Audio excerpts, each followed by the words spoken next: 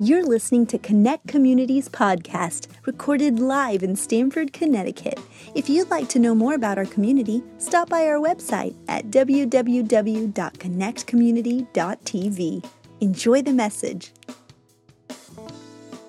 I've titled my message today, Before and After Christmas. And I want to read a passage from Isaiah 9, verse 6, where it says, "For a child has been born for us, a son given to us. Authority rests upon his shoulders, and he is named Wonderful Counselor, Mighty God, Everlasting Father, Prince of Peace." Before there was a Hebrew people, before there was a Jewish nation, before Moses, before Joshua, before Jesus, before Christianity, before churches, there was one man, and his name was Abraham. And Abraham received a promise from God that in his offspring, all the nations of the earth would be blessed. Now, Abraham didn't know how that was going to happen. He didn't know when or how that was going to happen. When he received that promise, he only had one child. The child was about 12 years old, and he had that promise in his life. Now, years passed. That family, that one child became about 70 people who moved to Egypt during a famine. 400 years later, they became over 600,000 people. And if you know the story, Moses rescued them from slavery through 40 years in the desert, where they became a nation without land. Joshua conquers the land.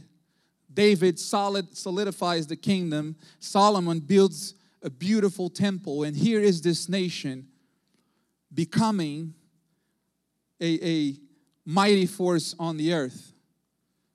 But there's still a promise to be fulfilled.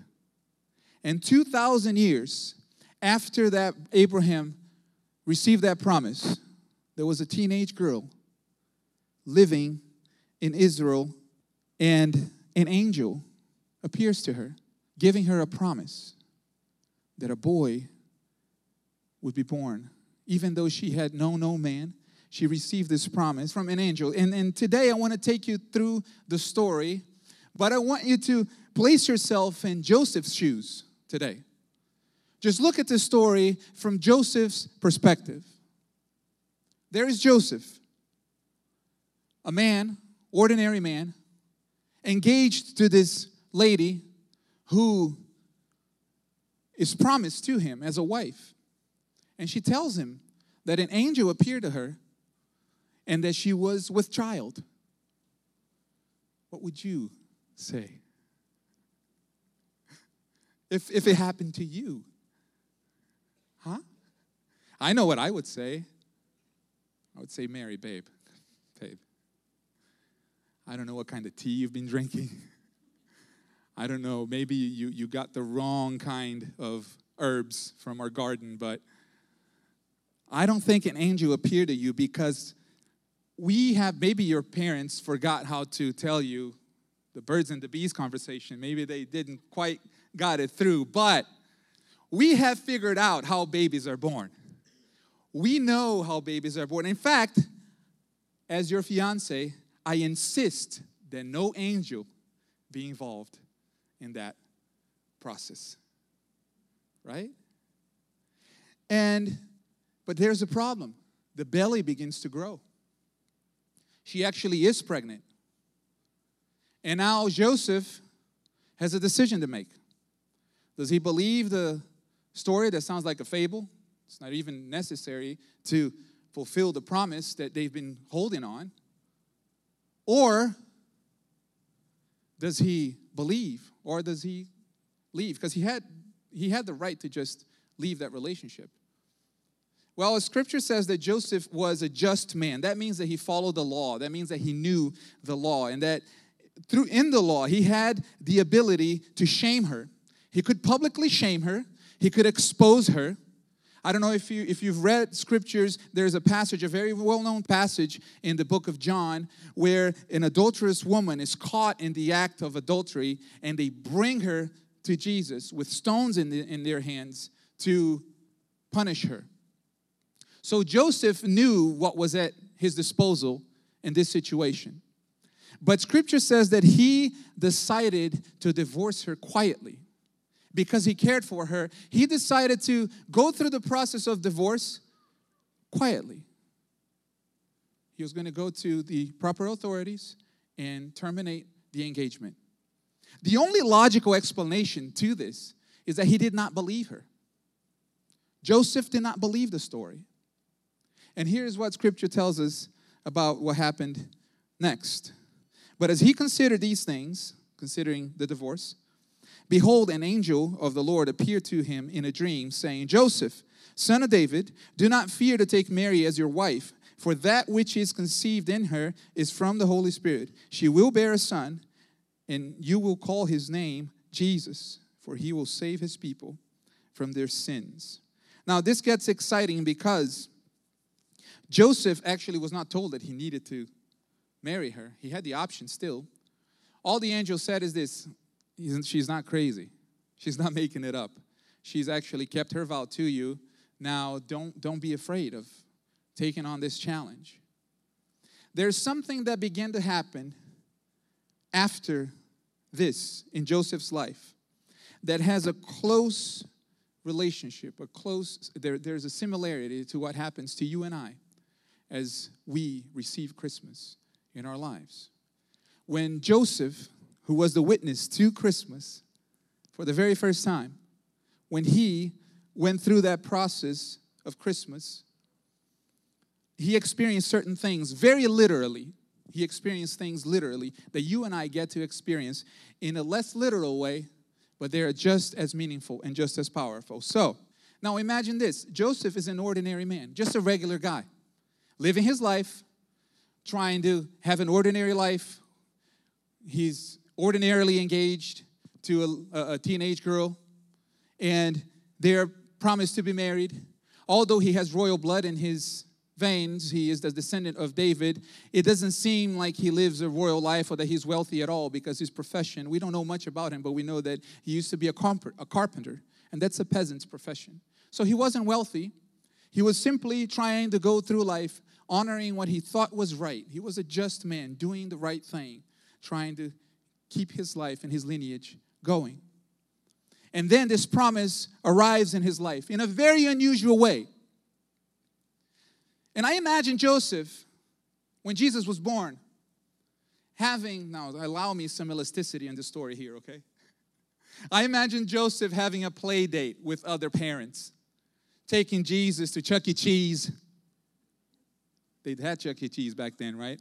Isn't cheese over 2,000 years old? The concept of cheese, at least. They had some sort of Chuck E. Cheese, all right? I just like to believe that. And Joseph goes like, can you see this, guys? This child is really, really special. No parent has ever said that, right? This child is really special. You know, he was conceived in a very unique way. I wasn't even there. It was the Holy Spirit. He's really special. He's the promised child. Just imagine the other parents going like, what are you saying, Joseph? He's a regular kid. He drools like the other kids, can barely crawl. There he is, just like another kid. He has hands and feet and flesh and bones, just like any other child. And when this life of Jesus, drawing the parallel here, contacts our life, and if you've been through this, you can testify to this. It is conceived unlike any other thought and any other idea in this world. When you receive the life of Jesus, when Christmas happens to you, this thought, this life is deeper than any other thing that you may have experienced. And I imagine some of you trying to share this with family members or friends, and they look at you and they say, it's just like any other religious experience. It's just like any other spiritual practice. It's just like any other discipline. It's just like any other baby. And you wish you could tell them, I want to share with you what I feel, what I've experienced. I want to share with you what happened on the inside. I'm a different person on the inside because of this life that has been born in me. but not everyone can see the difference. But the conception is very unique. It's unlike any other thought, unlike any other idea. It's deeper than understanding. It's not just mind. It touches the core of who we are. And Jesus described it in a specific way. He said, it is abundant life. It is abundant life. And once that life was born, again, in Joseph's life, it was a very literal way. He actually had a baby to hold. But in you and I, there are a few things that happened in the story that happens to you and I too. After Christmas, after this life is born into you, after this life is born in me, the first thing that happens is that guidance comes. There's a sense of guidance. Guidance is awakened in us. It says in the scripture that the shepherds were out in the field, and angels came and told them the news that a new king, the promised child, the child that was going to bless the earth, was born. And here's what scripture says that happened next. The shepherds said to one another, Luke chapter 2, verses 15 and 16, let us go over to Bethlehem and see this thing that has happened, which the Lord has made known to us. And they went with haste, found Mary and Joseph, and the baby lying in a manger. When Jesus is born in us, there's a sense of guidance that awakens in us. All of a sudden, you make decisions differently. You look at the world differently. You are no longer lost. When Jesus' life is born in you, you and I are no longer lost. We have direction. Our soul is not thirsty anymore. Our hearts are not hungry anymore. We are complete. Next thing that happened, if you've seen a nativity scene in your life, you know what happened next. Now, after Jesus was born in Bethlehem of Judea in the days of Herod the king, behold, wise men from the east came to Jerusalem, saying, where is he who has been born King of the Jews? For we saw his star when it rose and have come to worship him. Now, this must have surprised Joseph. To think that people would drive thousands of miles. How did they know that they had a baby? Some estimations say that it was over 1,000 miles they traveled. And these wise men came to see Jesus. Here's what happens. And here's what happens to you and I after Christmas, after this life of Jesus is born in you. It summons wisdom. It attracts wisdom. And with wisdom comes resources. And there's a representation in this story. After the wise men came, they came with gifts. They came with resources to offer them to Jesus. You realize that wisdom serves the life of God in you. Wisdom serves this new life that's birthed in you. And they offered him gold, frankincense, and myrrh, right? Now, those three elements, there's a lot of layers here that we could go, and there's a lot of meaning in what they have. But I want to give you three meanings of gold, frankincense, and myrrh that are tied with Old Testament scriptures and they have a meaning for you and I here today. The first one is gold. Obviously, it means provision. It means that when the life of Jesus is born in you, there's a promise of provision. He's not going to let you lack. He's going to take care of your needs. He's going to provide. The second thing is frankincense. Frankincense is incense itself. It's the incense, what they used to burn in the holy place. That means intimacy with God. There's a connection with God now that you have. There is a sense of the presence of God with you. You don't feel alone anymore. You have His life in you. And the third is myrrh. Myrrh was an oil that was used for healing. And here's the third thing that the life of Jesus brings to you after you've experienced Christmas and for its true meaning, is that every broken place in your life, every hurt gets restored. Your soul gets put back together and you are made whole. That's the promise of Christmas.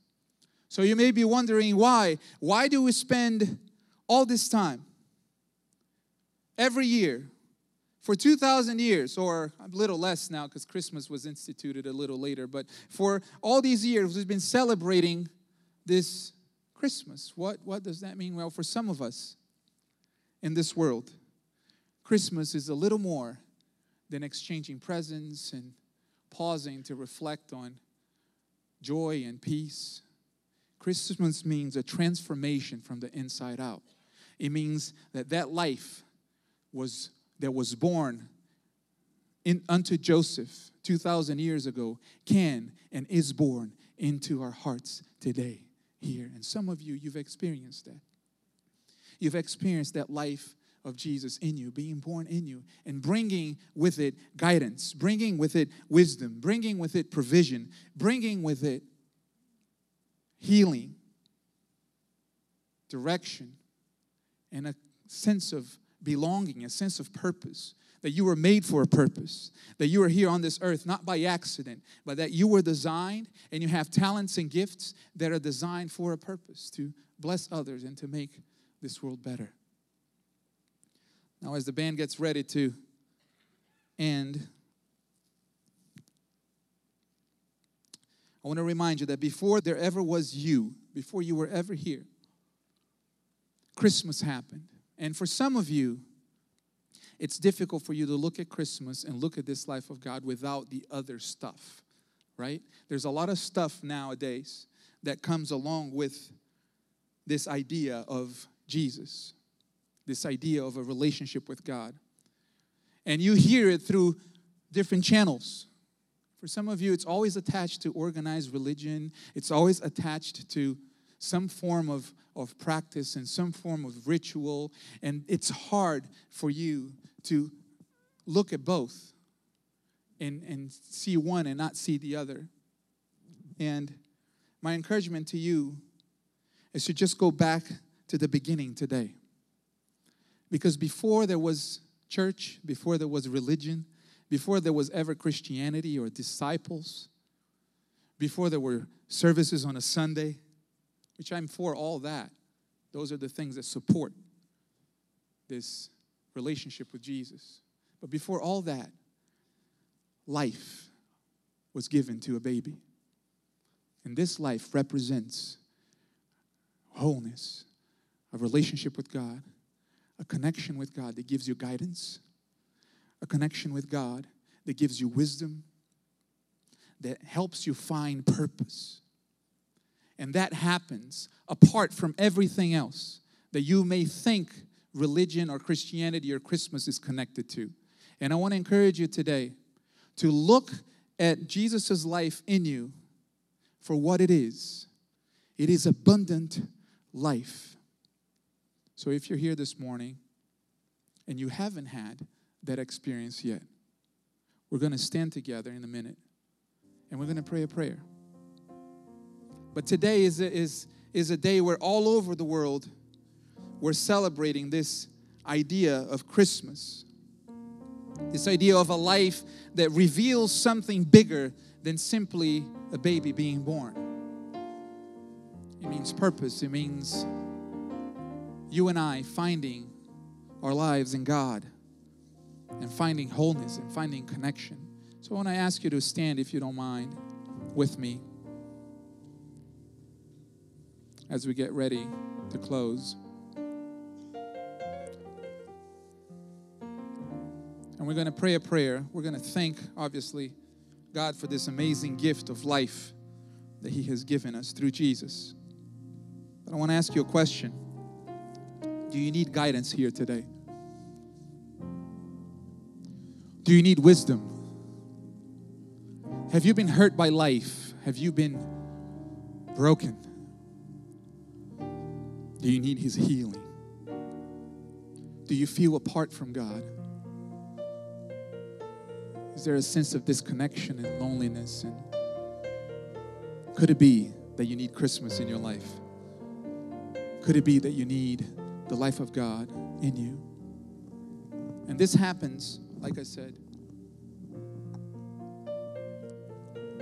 in a very, very unique way, unlike anything else.